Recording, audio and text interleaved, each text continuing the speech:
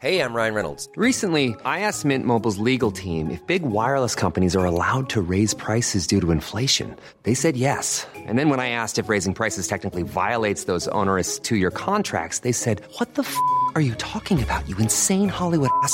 So to recap, we're cutting the price of Mint Unlimited from $30 a month to just $15 a month. Give it a try at mintmobile.com/switch. $45 up front for 3 months plus taxes and fees. Promo rate for new customers for limited time. Unlimited more than 40 gigabytes per month. Slows full terms at mintmobile.com. Hey, I'm Ryan Reynolds. Recently, I asked Mint Mobile's legal team if big wireless companies are allowed to raise prices due to inflation. They said yes. And then when I asked if raising prices technically violates those onerous two-year contracts, they said, "What the are you talking about, you insane Hollywood ass?" So to recap, we're cutting the price of Mint Unlimited from $30 a month to just $15 a month. Give it a try at mintmobile.com/switch. $45 up front for 3 months plus taxes and fees. Promo rate for new customers for limited time. Unlimited more than 40 gigabytes per month. Slows full terms at mintmobile.com.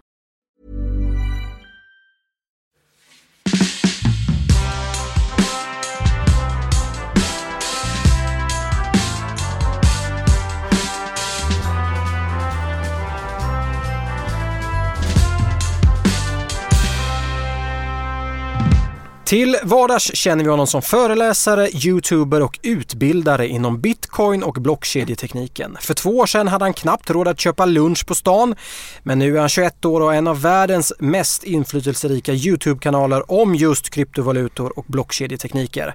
Men idag är han statsminister för en dag. Välkommen statsminister Ivan Liljeqvist, eller kanske Ivan on Tech, som du är mer känd som. Välkommen. Ja, tack så jättemycket. Kul att vara här. Ja, men kul att du är här. Hur mår statsministern? Statsministern mår jättebra. Det är kallt ute men humöret är på topp. Ja, så det är lite rosslig sa du här inledningsvis också. Ja, sitter här med en varm kopp te. Ja. Exakt, lite förkyld så jag var tvungen att köra lite te. Men allt som allt så är livet toppen just nu. Sveriges kanske yngsta statsminister också här, 21 år gammal. Eller det är i så fall förr i tiden att någon som hade ärvt tronen. Ja, precis. Ja, det finns ju lite kungar och sådär som vet man ju, någon kejsare i romarriket som fick ta över makten som väldigt ung. Men du är ju statsminister idag. Du har ju precis tillträtt här på din post som statsminister för landet Sverige. Vad är det första statsminister Ivan on Tech gör? Ja, jag tror det är viktigt att tala om för landet att Sverige är faktiskt fantastiskt och få självförtroendet och inspirationen i människor. Så jag skulle nu hålla ett tal till att börja med och verkligen påvisa på framgångarna som Sverige har haft i tiden. För Sverige är ju ett väldigt litet land men väldigt framgångsrikt land. Och ibland är det fantastiskt att se hur många framgångar vi har på så många olika fronter. Man kollar på tekniken. Vi ser Ericsson, Spotify, Electrolux, Volvo. Vi kollar på sporten. Vi ser ishockeyn och så vidare och så vidare. Så Sverige är väldigt framgångsrikt och det är väldigt erkänt utomlands också. Exempelvis vi flyttade från Vitryssland 2006 till Sverige. Varför då? Jo, för att vi hörde så mycket gott om Sverige. Både när det kommer till levnadsstandard, både när det kommer till industrin och bara möjligheter i stort. Så det är väldigt viktigt för oss att inse. Och ibland känner jag att svenska folket inte inser det själva. Att man är för kritisk, man är för negativ när det kommer till Sverige. Men när man kommer utifrån så är det mycket enklare att upptäcka det och inse det. Däremot så ska vi inte leva på gamla meriter heller. Det gäller att se fram emot framtiden. Det gäller att vara först på nya industrier, på nya tekniker. Och blockchain är en av de aspekterna som Sverige måste bli bättre på, inom min mening. Och det är bara en av aspekterna, men allt som allt inte leva på gamla meriter heller. Nej, tycker du att vi gör det som land idag? Jag tycker att ibland så kan man se det här att Sverige ses som väldigt framgångsrikt och väldigt högteknologiskt. Och det är sant. Samtidigt som vi tappar på vissa fronter. Exempelvis jag jobbar ju hela tiden med blockchain och kryptovalutor. Och jag reser mycket i världen.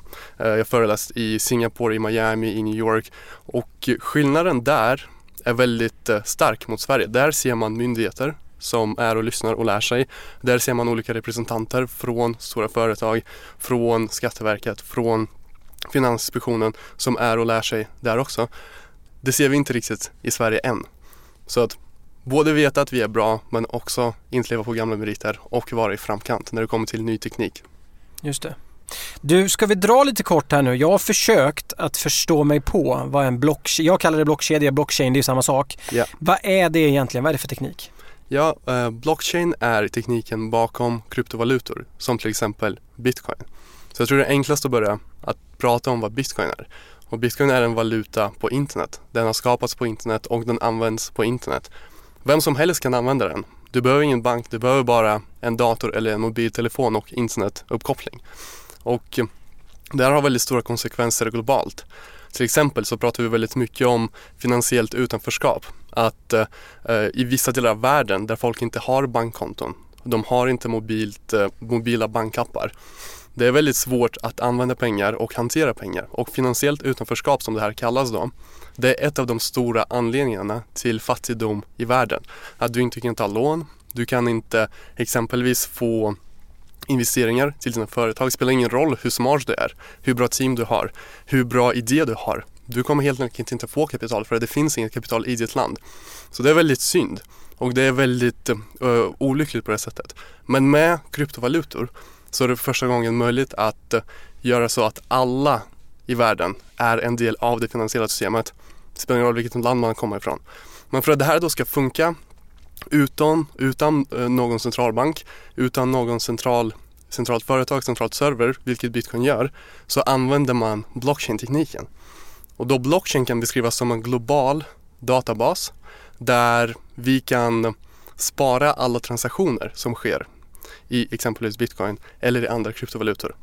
Och det är ingen som kan gå in och fuska. Det är ingen som kan ljuga om hur många bitcoin man har.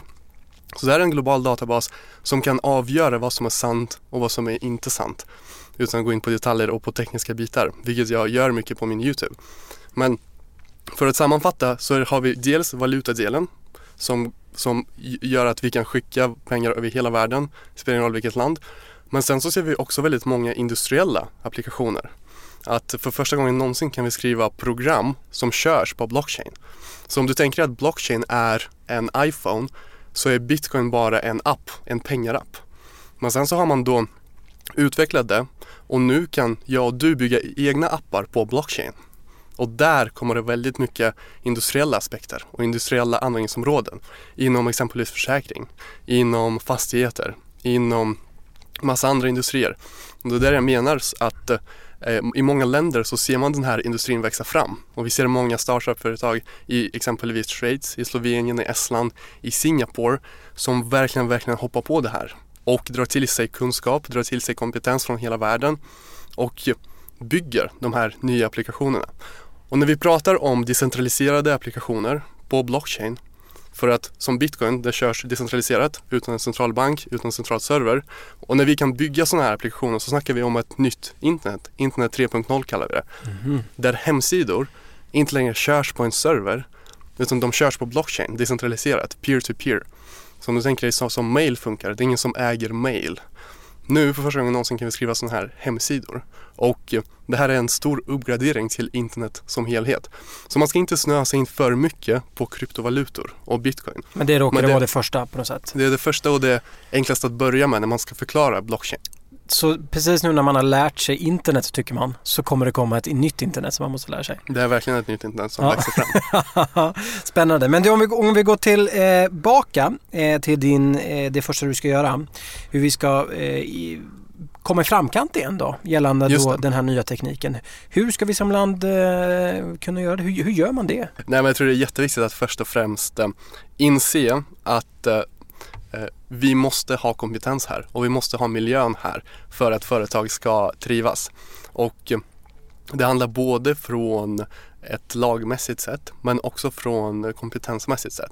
Att Sverige ska ha den bästa kompetensen. Och därför är det jätteviktigt att satsa på utbildning, på teknisk utbildning och att inspirera unga människor att syssla med det som är relevant i framtiden. Och teknik är ytterst relevant i framtiden. Så det är jätteviktigt att både i ung ålder visa för människor att det här är fascinerande och förklara för dem. Sen är det vissa som inte kommer tycka det är fascinerande och göra någonting annat. Men att ändå alla får någon slags exponering och får testa på att syssla med teknik. Och sen att det finns alla möjligheter som krävs för människor att utbilda sig och bli vad man vill. Och det är jätteviktigt. Och det här har Sverige varit väldigt bra på. Och det är väldigt viktigt att vi behåller det. Och utvecklar vårt system ännu mer, ha ännu fler utbildningsplatser, ha ännu fler universitet som kan göra det här och verkligen ha världens bästa utbildning. Både när det kommer till teknik men också andra aspekter. Sen tror jag inte att som stat att man ska säga exakt vad folk ska göra. Jag skulle aldrig säga exempelvis att vi ska syssla med blockchain. Det är inte riktigt min uppgift att bestämma. Däremot är ju min uppgift som statsminister att ge alla möjligheter som finns och låta människor bestämma själva vad som är viktigt för dem och vad som är relevant i framtiden. Så alla möjligheter som finns. Och sen får man helt enkelt se hur kan vi attrahera mer kapital i Sverige? Hur kan vi göra så att människor från andra länder kommer hit och startar företag här? Att de inte åker till Singapore så som de gör idag. Att svenskar inte åker till Estland för att starta företag som vi säger idag, eller till Slovenien. För som sagt, Slovenien är en av de länder som verkligen försöker vara i framkant när det kommer till den nya industrin med blockchain, med internet, med kryptovalutor. Hur kan vi istället göra så att folk kommer till oss? Det är jätteviktigt. För om folk startar företag, om folk betalar skatt så får vi ännu mer välfärd, så får vi ännu mer resurser över till att utbilda kompetensen och utbilda Sverige och bygga Sverige ännu bättre. Du, om vi tittar lite framåt då på din vision. Vi har kanske varit inne lite grann på den här, men hur ser visionen ut för landet? Statsministerns vision. Jo, men det är ju det här att vara väldigt innovativa, för det måste vi ha miljön och alla förutsättningar som krävs för människor att vara innovativa. Och det är väldigt viktigt att inse att företag och innovatörer är det som bidrar till utvecklingen till väldigt stor del. Sen ibland i politiken tycker jag att man snöar sig in för mycket på vänster mot höger och på exempelvis publika sektorn versus privata sektorn. I själva verket är det ju en och samma grej. För ifall företagen inte går bra så finns inte den publika sektorn heller. Den mår inte bra heller. Och finns den publika sektorn bra, då vill ingen flytta hit. Då mår inte företagen heller bra. Så det är viktigt att se en helhet och inte se en tävling mellan höger och vänster. Väldigt viktigt att se att det här är som en enda community. Ett enda folk, och det är viktigt för oss att samarbeta och se framåt tillsammans. Och inte se att nu går det bra för företagen, det betyder att någonting är fel, det är obalans. Alltså att publika sektorn förlorar på det. Det är verkligen inte så. Det måste gå bra för båda. Hur får vi ihop det där samspelet då? För det är inte så det ser ut i samhället idag riktigt. Hur menar du? Att folk förstår inte att det är en och samma grej? Ja, det är ju väldigt mycket höger och vänster, och speciellt i år då när det är valår. Precis. Jag tror mycket handlar om att bygga en vi mot dem-känsla ibland. Just för att skapa en polarisering lite grann. Och försöka ha en publik debatt. Men det där är lite missvisande ändå. När man använder det här höger och vänster tänket alldeles för mycket. Och sen så gäller det för partier att differentiera sig. Att visa på en skillnad. Men i själva verket så ska vi som vanliga personer tänka att det här är ändå en och samma grej. Vi har ändå ett och samma mål. Och sen är det mer politikernas uppgift att visa på skillnaden mellan dem och andra partier. Mm. Så visionen för Sverige är att vi ska få ihop landet då egentligen. Och se det som en helhet mellan då det offentliga och det privata. Det är jätteviktigt, precis. Att man inte ser det som en tävling. Ja. Intressant. Då har vi tittat lite grann på din regering. Regeringen Liljeqvist. Hur ser den ut? Jo, det är en intressant fråga. Jag skulle nog säga att utrikesministern, det måste bli min mamma. För hon är väldigt bra på personliga relationer. Och hon är ju väldigt vis och smart också. Det var hon som tog beslutet att vi skulle flytta från Vitryssland till Sverige 2006. Så att jag tror att hon är bra på att hantera människor, på att bygga relationer med andra länder. Och helt enkelt bygga en bra bild för Sverige. Mm. Så mamma Liljeqvist då, vad heter hon? Tanja Liljeqvist som utrikesminister. Sen så har jag varit väldigt inspirerad av Alexander Pärleros. Just det, Framgångspodden. Som drev Framgångspodden. Mm. Exakt. Alexander har lärt mig väldigt mycket när det kommer till bygga företag, när det kommer till bygga sociala medier. Och just nu så sysslar jag ju väldigt mycket med sociala medier när det kommer till att utbilda om blockchain och kryptovalutor. Så att han är ju väldigt bra på att se in i framtiden och inse hur business fungerar idag i nuläget. Så att är man innovationsminister. Ja, men det är snyggt. Ja. Vad har vi fler från ministrar? Finansminister, det är viktigt. Själv så är jag väldigt inspirerad av en amerikanare som heter Grant Cardone. Jag vet inte om du har hört om honom, men han är en affärsman i USA. Och han lär ut väldigt mycket om hur man bygger stora bolag, hur man ska tänka när det kommer till sälj. Och han har inspirerat mig väldigt mycket. Och jag har faktiskt lyckats att intervjua honom på min kanal om kryptovalutor. Så att jag är finansminister Cardone. Så att och sen tycker jag också det är viktigt att det inte bara blir svenskar heller i en regering. För vi måste ta kompetens från överallt i världen. Så att Grant Cardone gillar jag väldigt mycket. Och han har lärt mig väldigt mycket också. Kommer han förespråka en blockchain-land? Han försöker ju lära sig. Så att han ser väl potentialen i det. Men han är ju väldigt mycket att bygga stora företag och bygga stora organisationer och hantera finanser. Och han gick ju från noll, han var skuldsatt vid 25-årsåldern, hade väldigt stora drogproblem och kommit tillbaka och nu närmar han sig $1 miljard som net worth. Så han har ju verkligen lyckats när det kommer till finanserna. Hantera pengar, bygga organisationer, bygga företag. Intressant. Har vi något mer? Ja, vad har vi mer för ministrar? Näringslivsminister kanske. Det är bra att ha. Och utveckla landet inombords. Nej, men jag lyssnade på Günther Mårder. Just det, statsministern här. Precis, på statsminister Mårder. Och honom har jag följt i andra poddar också. Och mycket har jag lärt mig när det kommer till både företaget men också till aktiesparande. Så att Günther Mårder har inspirerat mig väldigt mycket på de aspekterna också. Och han har ju därför företag och driva företag också. Så att näringsministern Mårder. Hur rimmar hans vision om ett automatiserat land med din vision här? Ja, han pratar ju om självkörande bilar exempelvis. Det där rimmar klockan tror jag. Att vara innovativa och för att hans vision ska fungera så krävs blockchain. För att om maskiner ska göra affärer med varandra så kan de inte öppna ett bankkonto exempelvis. Det där måste ju ske med kryptovalutor. Så att exempelvis när min bil ska tanka, då ska den kunna ha ett eget konto, den ska kunna hantera egna pengar. Den ska kunna köra till bensinmacken och betala bensinmacken i kryptovaluta utan någon mellanhand, utan det ska gå via en bank exempelvis. Utan det går direkt från bilen till bensinmacken. Så att när vi pratar om att maskiner ska kunna göra affärer med varandra så är blockchain väldigt, väldigt viktigt. Där har vi flera projekt som exempelvis IOTA som försöker lösa det här problemet med väldigt snabba transaktioner mellan maskiner. Och att vi pratar om IoT, Internet of Things. När vi kopplar upp fler och fler saker till internet så ska de kunna göra affärer med varandra. Och där är blockchain centralt. Så att utan statsminister Ivan Ontek så ingen statsminister Mårder kommer inte lyckas. Det skulle inte funka. Jag förstår.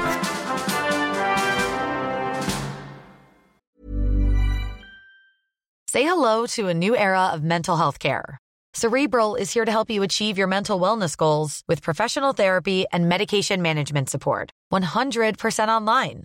You'll experience the all-new Cerebral Way, an innovative approach to mental wellness designed around you. You'll get a personalized treatment plan from a therapist, prescriber, or both in a safe and judgment-free space.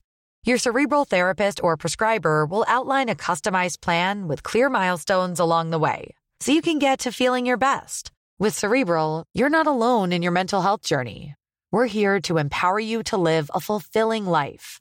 So take that first step towards a brighter future and sign up today at Cerebral.com/podcast and use code ACAST to get 15% off your first month. Offer only valid on monthly plans. Other exclusions may apply. Offer ends July 31st, 2024. See site for details. Hey, I'm Ryan Reynolds. Recently, I asked Mint Mobile's legal team if big wireless companies are allowed to raise prices due to inflation. They said yes. And then when I asked if raising prices technically violates those onerous two-year contracts, they said, "What the f*** are you talking about, you insane Hollywood ass?"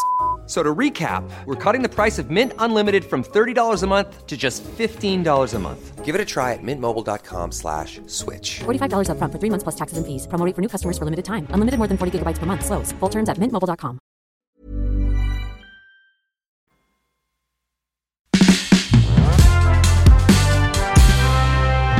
Om vi leker med tanken att du fick 100 miljarder kronor öronmärkta från statsbudgeten till statsminister Ivan Ontek. Vad skulle du göra för pengarna? Jag skulle investera i kompetensen och Jag trodde du skulle säga bitcoins. Bara köpa bitcoins. Nej, men från statsministers håll så är det viktigt att jobba med möjligheterna och med miljön som människor lever i Sverige och förutsättningar. För att jag tror inte att statsministern ska säga att okej, blockchain, okej, bitcoin. Det är inte statsministerns roll, trots att jag själv tycker det är intressant och kanske lägger mina personliga pengar i det. Men statsministern tror jag ska bara göra det så enkelt som möjligt för folk att gå sin egna väg och göra landet i helhet mer attraktivt. Sen exakt hur det kommer utvecklas, det vet jag inte och det vet ingen. Det är omöjligt att förutse framtiden och exakt vilken teknik som kommer att slå igenom eller exakt vilken industri som kommer att slå igenom. Så därför tror jag att det handlar bara om förutsättningar. Och jag tror inte heller på att satsa på en specifik sektor, att subventionera en specifik sektor. För som sagt, man vet inte om det är värt. Kanske är bara bättre att lägga på utbildning, på möjligheter, på exempelvis bättre miljö för startups. Jag tror det är enklare att starta företag, kanske ha ett mer förmånligt miljöskattemässigt för startups så att människor åker hit och startar startups. Så att jobba med den stora bilden, jobba med möjligheter, göra så att folk trivs och folk vill flytta hit och göra affärer här och ta med sig sina pengar från sina länder hit. Så istället så att pengar åker iväg och folk tar med sig pengar och startar företag någon annanstans, så förlorar vi både deras pengar och också skatteintäkter. Istället ska vi attrahera folk och attrahera företag och pengar i Sverige. Så det var de 100 miljarderna? Vad sa du? Det var de 100 miljarderna. Precis, bygga möjligheter och förutsättningar. Ja. Du, det är ju val här i september. Riksdagsvalet, landstingsvalet och kommunalvalet. Just det. Får man fråga vad du röstar på? Ja, jag skulle säga att jag inte har bestämt mig än. Jag är en av de här som inte bestämmer sig in i det sista. Men jag drivs ju väldigt mycket av innovation, av företagande, av göra möjligheter för företag att trivas här. För jag tror att det gynnar både privata och publika sektorn. Så vi får se hur pass de olika partierna övertalar mig personligen i alla fall via den här valkampanjen. Vi kommer att se utvecklas mer och mer. Vilket ligger närmast då? Jag skulle säga att Moderaterna, Centerpartiet ligger närmast. Men vi får helt enkelt se. Hur skulle du säga att svensk politik mår idag? Jag skulle säga att lite fegt kanske.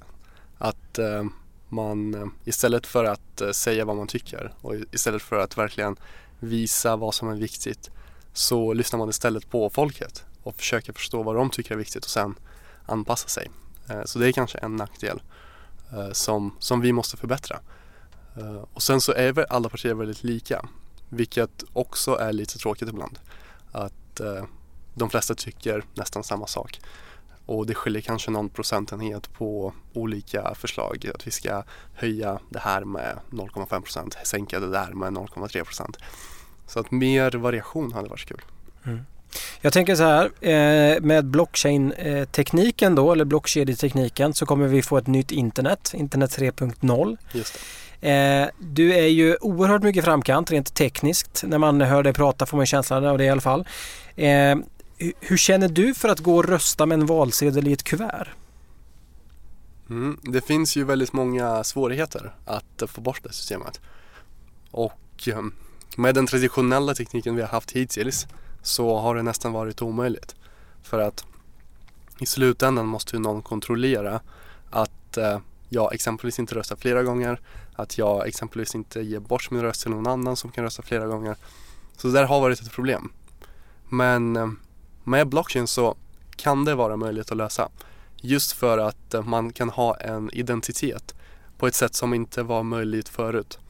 Exempelvis så kan ingen spendera, om vi tar bitcoin-exemplet, ingen kan ju spendera mina bitcoin förutom jag. Även om någon vill så går det inte.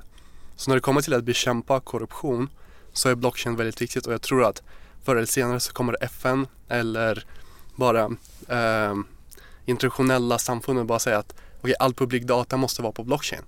Exempelvis bostadskön borde vara på blockchain definitivt.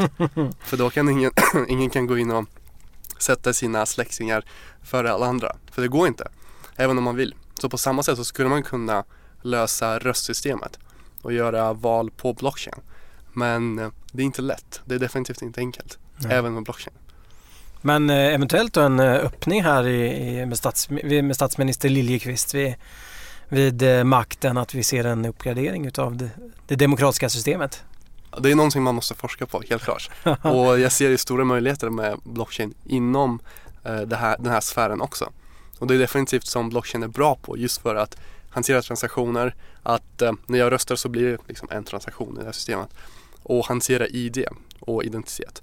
Så att om man bara ser på vad blockchain är bra på, så känns det som att det här är ett väldigt bra område där tekniken kan tillämpas. Ja, det är spännande. Se vad vi tar vägen då med valen här om ett par år. Men du, det här med bitcoins funderar på. Vilka är dina bästa tips gällande bitcoins? Det kanske sitter folk här nu som, precis som jag själv, funderar på om man inte skulle ta och investera lite kanske. Hur ska man tänka med bitcoins? Är det ute nu eller vad gäller? Jag tror inte det är ute, samtidigt som det viktigaste att inse är att ha förståelse. Att man måste ha förståelse för det man köper. För marknaden är ju väldigt volatil, och bitcoin som investering är väldigt, väldigt hög risk. Vi har sett bitcoin falla med 90% 2011 när den gick från $30 till $3, till och med $2. Och 2013 sjönk den från 1000 till 200. Och bara nu på sistone sidan har den sjunkit från 20 000 till 6 000. Så dollar? Precis, dollar. Så att vi ser ju om man ser på ett längre perspektiv, så ser vi en uppgång helt klart. Men kortsiktigt så kan den ju falla rejält. Det ligger i bitcoins natur att göra det. Och mycket är ju för att marknaden är så liten. Och skulle folk bli oroliga, eller att vi ser stora pengar gå in eller ut ur marknaden, så ser vi såklart stora prisskillnader från dag till dag. Så att med det i åtanke måste man förstå att om man investerar utan att veta vad bitcoin är, utan att veta vad bitcoin gör i världen, varför bitcoin är viktigt, varför kryptovalutor är viktigt som helhet, så är man i väldigt, väldigt farlig situation. För att helt plötsligt när marknaden dyker, om man inte förstår vad man har köpt, man förstår inte det fundamentala värdet i sin investering, så är risken väldigt stor att man får panik och att man säljer av och att man styrs av nyheter, man styrs av andras åsikter, man styrs av media för mycket istället för att vara säker på sin egen bild och vara säker på sin egen vision för sin investering. Så det tror jag är sjukt viktigt, att man inte köper någonting man inte förstår. Och det är ju sant med alla investeringar. Men jag skulle säga att det är extra viktigt med bitcoin. Just för att vi kan ha så stora prisskillnader. Och om man bara ser det 2017 så har ju priset börjat på under $1,000 och slutat, och nu minns jag inte exakt, men det var ju långt över 10 000 och gick till 20 000 i slutet i början på 2018, och nu är vi tillbaka på 6-8 000. Så uppåtrörelserna är stora, men också nedåtrörelserna. Så det gäller att förstå vad man köper, veta visionen, hur bitcoin används och varför bitcoin är viktigt. Är det köpläge? Just nu, jag brukar säga som Warren Buffett. Jag älskar ett citat, och han sa följande: Be greedy when others are fearful, and be fearful when others are greedy. Så man ska vara snål när alla andra är väldigt positiva. Och man ska, eller hur säger man? Man ska vara snål när alla andra är väldigt positiva, och man ska spendera när alla andra är rädda. Så det här är väldigt viktigt för mig i alla fall, och det är någonting jag lever efter. Att när alla är positiva så kanske det inte är ett bra läge. Men när alla är negativa och alla säger bitcoin är dåligt experiment, det här kommer aldrig funka. För exakt så här var det 2013 när det gick från 1000 till 200. Då så hörde man bara negativt i media och personer som hade förlorat väldigt mycket och de såklart berättade till sina vänner att det här var det sämsta de har gjort någonsin. Men såklart, efter det fallet så har ju bitcoin gått till nya höjder och gick till 20 000. Så att ja, men det kan vara en indikationsmått man kan ha. Men du, jag gissar att du äger ett par bitcoins. Ja, jag har ju ägt bitcoin sedan 2013. Men sen så har det är inte så att jag har varit cool nog att bara hålla dem. Det har ju varit väldigt stora upp- och nedsvängar. Och när jag köpte bitcoin första gången så var jag en av dem som inte förstod någonting egentligen. Jag bara tyckte att det var intressant och man såg den här stora utvecklingen. Såklart trodde man att det skulle fortsätta att gå uppåt. Men sen så såg jag de här stora rasen så jag har inte behållit allting. Samtidigt har jag lärt mig väldigt mycket om hur marknaden funkar, hur de här cyklerna funkar, hur psyket funkar hos människor. Och just att ingenting växer i oändlighet och ingenting faller i oändlighet heller. Mm. Men du kunde ju inte betala, knappt köpa lunch på stan för ett par år sedan. Du har det ganska gott ställt nu, kan man gissa. Nej, det skulle jag inte säga.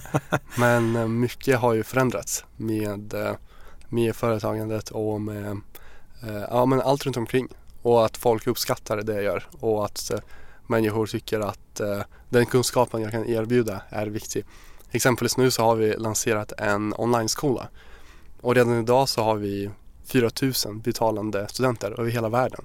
Så intresset är jättestort och det är bara kul att se all uppskattning och att folk verkligen tycker att det man gör är relevant. Och det är väldigt viktigt. Jag tror att där har jag haft både tur men också jobbat hårt för att upptäcka det jag är bra på. Och det är någonting som många måste göra, alla måste göra. Upptäcka någonting man är bra på och någonting som driver en. Och det tror jag också är jätteviktigt om vi vill ha ett fint samhälle. För när man sysslar med något som man är bra på och verkligen kan göra det man tycker om och känna sig uppskattad, då har man inte tid att vara negativ. Då har man exempelvis inte tid att åka till Syrien och kriga för ISIS. Man är ju liksom för upptagen med att lyckas. Man är för upptagen med sina egna framgångar. Och däremot om man lever utan någon klar bild vad man ska göra imorgon. Om man lever utan att drivas, utan att tycka att ens liv är roligt, då kanske man finner inspiration i exempelvis gå med i gäng eller gå och kriga med ISIS någonstans, just för att man känner att det där ger någon mening i livet. Så det är jätteviktigt för alla att upptäcka det man är bra på och verkligen känna att man är på rätt väg och att man lyckas med något och känna uppskattning. Då tror jag att samhället skulle bli finare. Du, visst är det så, man vet fortfarande inte riktigt vem det var som uppfann bitcoinen? Ja, den som uppfann kallas ju Satoshi Nakamoto. Och det kan vara en person, det kan vara han, hon eller de eller en organisation. Så det är ju väldigt oklart. Samtidigt kan vara du. Ja, kanske jag. Ingen slump att du började koda ungefär samtidigt som bitcoin lanserades 2008 eller vad det var. Eller hur, det var min första fritidsprojekt. Ja. Nej, men någonting man får ha i åtanke är att det spelar ingen roll vem som uppfann bitcoin. När det kommer till den tekniska aspekten, på samma sätt som det spelar ingen roll vem Pythagoras är. Han kanske var en bra människa, kanske var en dålig människa, men vi kan använda hans teorem, Pythagoras sats, utan att veta exakt vad det är, just för att det är matte. På samma sätt som bitcoin är open source, öppen källkod, vem som helst kan se exakt vad koden säger, exakt vad den gör. Så på det sättet är det orelevant vem Satoshi är. Däremot så äger ju Satoshi väldigt många bitcoin. Så från ett marknadsperspektiv så har vi en spelare som äger ungefär 5% brukar man uppskatta av hela ekonomin. Vilket är såklart oroande ur marknadsperspektivet. Samtidigt så är det bara oroande kortsiktigt. För det som kan hända är ju att Satoshi bara säljer alla sina bitcoin och kraschar priset totalt. Men så fort det händer, bitcoin har inte förändrats. Fundamentala värdet är ju samma. Tekniken är ju samma. Så att det jag tror skulle hända är att folk skulle bara köpa upp allt igen. Och priset skulle röra sig uppåt igen, för ingenting egentligen har ändrats. Det är bara att vi har sett en väldigt, väldigt stor försäljning av bitcoin. Många bitcoin på en och samma gång. Mm. Intressant. Du, det har snart blivit dags för tal till nationen. Vi ska också säga det, gå in och titta på YouTube-kanalen Ivan on Tech om man vill lära sig mer om bitcoins och kryptovalutor och blockchain. För det är ett väldigt spännande område. Det kommer röra om i internetgrytan kan man säga. Du, det blev dags för tal till nationen med statsminister Ivan Liljeqvist. Ivan on Tech, varsågod. Ja, kära svenskar, kära medborgare. Sverige är ett fantastiskt land. Vi har haft otroligt mycket framgångar på många olika fronter. Vi har ett av de bästa teknikföretagen i världen. Om man kollar historiskt, Ericsson, Spotify, Electrolux, Volvo. Tekniken är någonting vi är väldigt bra på. Vi är väldigt bra på sport, vi är väldigt bra på vetenskap. Vi har väldigt bra ingenjörskultur i Sverige också. Historiskt sett så har vi kunnat attrahera mycket kunskap, mycket pengar in i landet, mycket kompetens in i landet. Tack vare den här miljön vi har, tack vare förutsättningar som människor har att bygga sitt eget liv, bygga sin egen framtid. Det är något som jag själv har fått uppleva och vi flyttade hit av en anledning. Det är något som vi måste fortsätta med. Det är något som vi måste utveckla. Det är något som vi måste vara på och göra ännu bättre. Och det gäller att inte leva på gamla meriter heller. Måste ha självförtroendet och inse att vi är bra och vi kan bli ännu bättre. Samtidigt som man ska alltid vara hungrig och alltid försöka uppnå något bättre och bygga Sverige ännu bättre och attrahera ännu mer människor hit och attrahera ännu mer kompetens, smarta personer och såklart kapital också som är väldigt viktigt för att vi ska kunna utveckla och investera i oss själva. Så att ha det i åtanke och låt oss bygga Sverige ännu bättre. Statsminister Ivan on Tech, stort tack. Tack så jättemycket. Tack för att du har lyssnat. Jag som intervjuat veckans statsminister heter Anders Nyberg. Följ oss gärna på Instagram. Statsminister för en dag heter vi där. Tack återigen, vi hörs.